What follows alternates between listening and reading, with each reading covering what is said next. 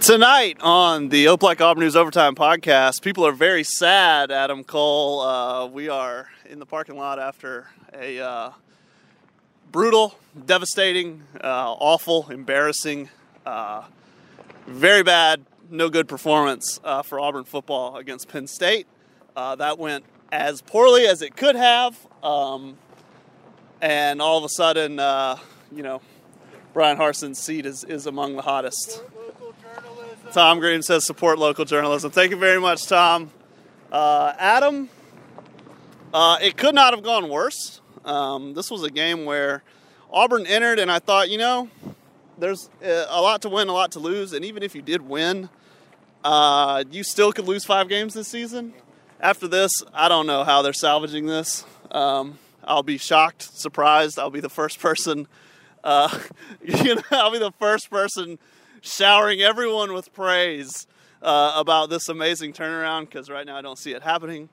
Adam, I guess, what was it like watching that today? And what questions do you have for Auburn football after that?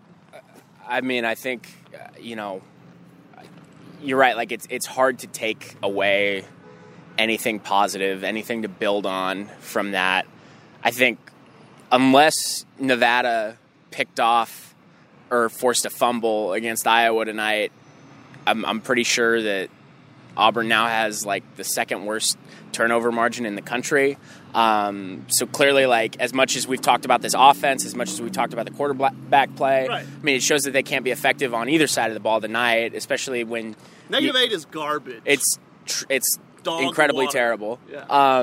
But on top of that, Harsin doesn't flat out say it, but he kind of alludes to the fact that, we didn't necessarily hold back TJ because of his shoulder. It was a performance thing or a hot hand thing, I guess, so to speak. But, Sure. I don't know what to take away from this for the sake of the team. I think that where my brain goes is like, how hot is Brian Harsin's seat? And right. Maybe that feels pretty tired at this point. Sure. Because that's a conversation that I guess has been, around since February. But sure. if that conversation is something that he didn't want to come up this early, like tonight needed to be right. way more positive. Right. Even if it was a loss, it needed to be, a lot of people talked about the Jordan Hare magic and it being a close contest. And It's like, not at all. And they looked uninspired in the second half. Yeah. It just all kind of blew to smithereens. Right. I mean, my head turns to more so the man in charge and how much longer he's here. Right. One of the things I'll look at, I think we should look for, to be honest, is if he fires somebody, because he did it last year. He fired Coach Korn after 4 games. Those might have all been wins. But fired him, and I guess the Georgia State game was certainly a Pyrrhic victory, a morale loss. Hey, man, speaking of Georgia State, this is the thing. This is, I wrote after that game, the secret's out, man. Things aren't going good. And here we are, 365 days later, and, they're bad. And it's pretty easy to see. It was extremely easy to spot. I'm not trying to toot a horn or whatever, but when they're in the offseason and people are talking about 10 games, it's like, with what offense? What are you talking about? We saw this team do exactly what they did against Houston. We saw them get anywhere close to the red zone and fall the hell apart. And here it is again, because they didn't change anything, Adam. They didn't change anything. And Brian seemingly, he had a disastrous offseason with this offense. He tried to hire a coach from Arizona State who got NCAA sanctions, and that got pulled out from under him. He tried to hire a kid, somebody younger than me, to run his offense, who's now doing like radio play-by-play for Southern Miss, who's not qualified for this job. So instead he promoted Eric Keesaw, and I wrote this in this column. I mean, listen, man, Eric Keesaw started last season as an off-field analyst, and now he's your offensive coordinator. Where are the credentials? So why would I be surprised? I'm not, that this isn't working on offense. So I don't know. That was what my entire column today was about, was the offense. because that is like, why didn't you change something? Why didn't you bring in help? Why didn't you say, I can't do this, I need help?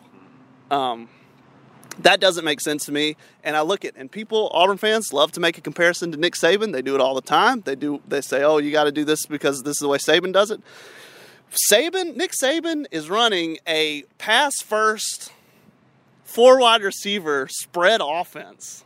Who would have thought that in 2009, 2010, 2008? It's because, you know why? It's not because Nick Saban's an offensive innovator. It's because Nick Saban said, I need help. Nick Saban said, Lane Kiffin, come help me. We're innovating this offense. We have to keep up with the times. Help me.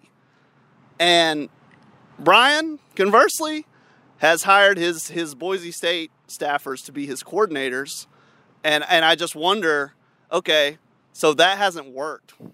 How do you change? What do you change? So I don't know. This is me rambling. But Adam, I guess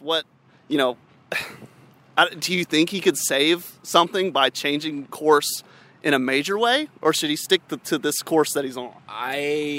That's a really good question. And I think, kind of the other question I ask myself is, with these being his guys where he had success at Boise State, and we talked about the 2-quarterback system he ran at Boise State, in the first week, and you see some of this stuff that, looks different and kind of makes your eyes sparkle a little bit, and I think it's reaching the point where you wonder, like, okay, like, was that, how much of that was to just kind of, maybe just keep up appearances, make it look a lot better than it was, because Sure. it's, you're right, like, at the end of the day, like, it's clearly not, you barely hung on against San Jose State, Right. and you play top-tier Power 5 competition tonight and just falter. And here's the thing, Adam. This team, as it stands, cannot beat Georgia or Alabama. Absolutely. And that's a ticking time bomb, because as soon as you go, what's the number? 0-6, 0-8, whatever it is, if you never beat them, you're fired. Yeah. So just counting down the clock right now. Right. And I think, to say how big the change needs to be, I think that ties back to how hot his seat is. And it's saying something, because there's already been so many seismic changes. Sure. But, if he's coaching for his job, I would say, the changes you need to make probably need to be pretty big. Of course, we'll see where those things go. But, it'll be interesting to see how hard the panic button gets pushed after this week. Adam Cole, in my report card, I gave the offense an F, I gave the defense an F, I gave coaching an F, I gave special teams a C. Everybody else I'm giving an A. The cheerleaders showed up. The fans showed up. The marching band stayed. You can read about it now on OANow.com. Something I'd never seen before.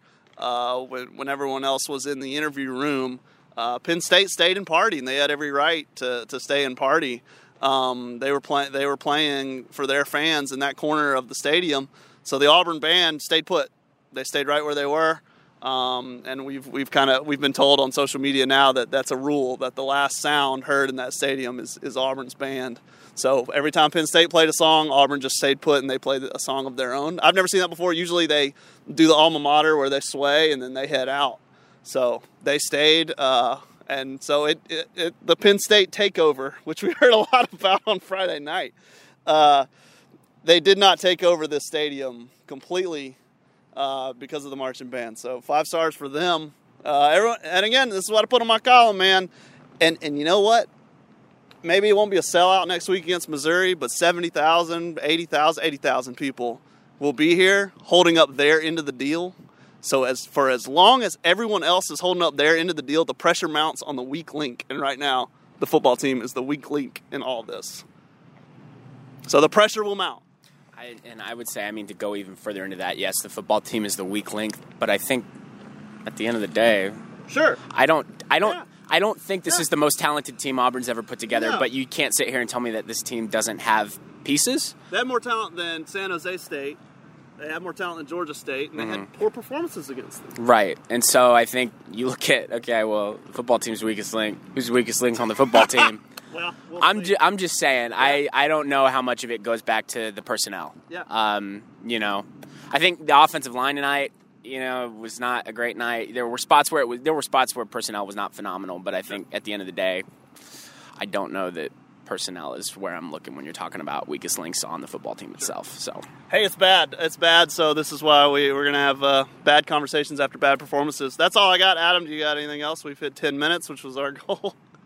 And we hit the goal. Yeah, and we'll pack it up, and we'll be back out here again in Missouri for another chapter of this saga. So, but hey, we'll see how it goes. And as always, sound off with us. Let us know what you're thinking at the end of the day. Hey, man, we're just talking. We're just thinking. We're just talking through it, just like anyone else. So, yeah, that'll be it for us at Oid News Overtime. I'm Justin Lee with Adam Cole. We're going to go home.